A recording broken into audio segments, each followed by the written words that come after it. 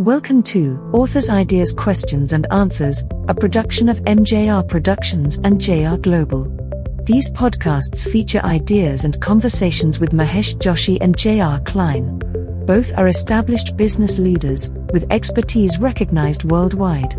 As co-authors of several books on global business, they present observations and practical ideas on leadership, this age of transformation, and the interrelated nature of the planet.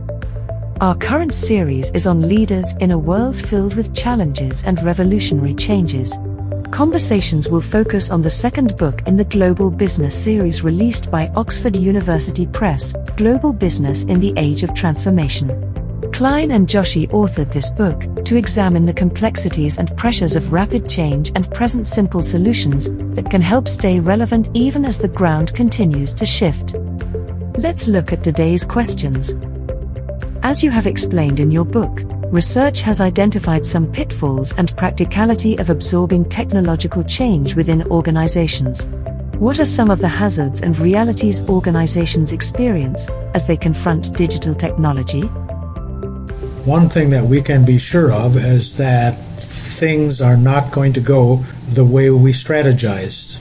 Something will always go wrong. What we need to do is we need to be ready for those and even expect them.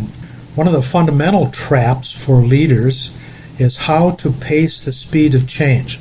Should organizations go for the big bang solution, or should they opt for incremental induction of technology? From the viewpoint of leadership, it's an organizational stability issue. The challenge is, if it goes too slowly, they might be left behind in the competitive race.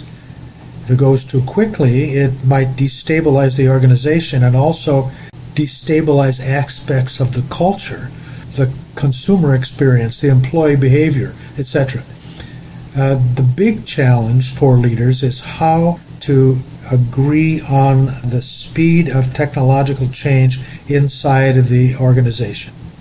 Now, when companies are migrating toward technology from physical distribution to digital channels, for example, how should the company enable stability in culture, belief, values, and behavior? Often the installation of a digital business and a delivery model means that faces of employees will no longer be visible to the customer. A lot of business processes will migrate from the hands of employees to digital media.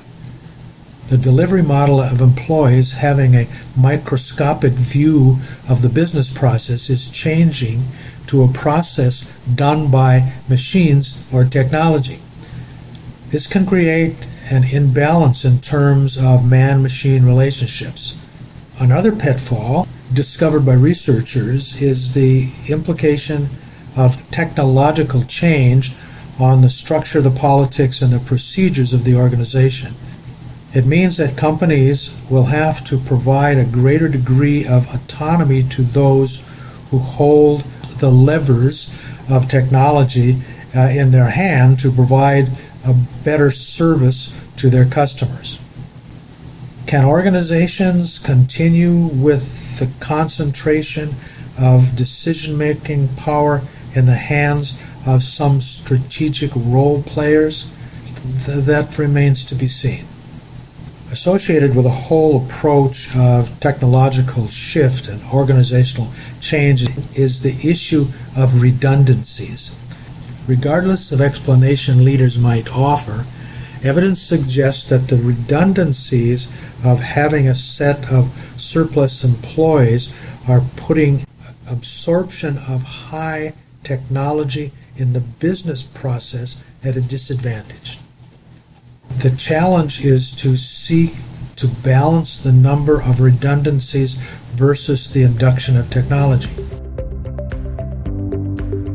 Thank you for joining us. We look forward to continuing the conversation. If you are interested in more about the significant changes in the world, watch for Global Business in the Age of Distraction and Destruction, scheduled for release from Oxford University Press in June of 2022. If you want to contact us, Email info@jrglobal.co.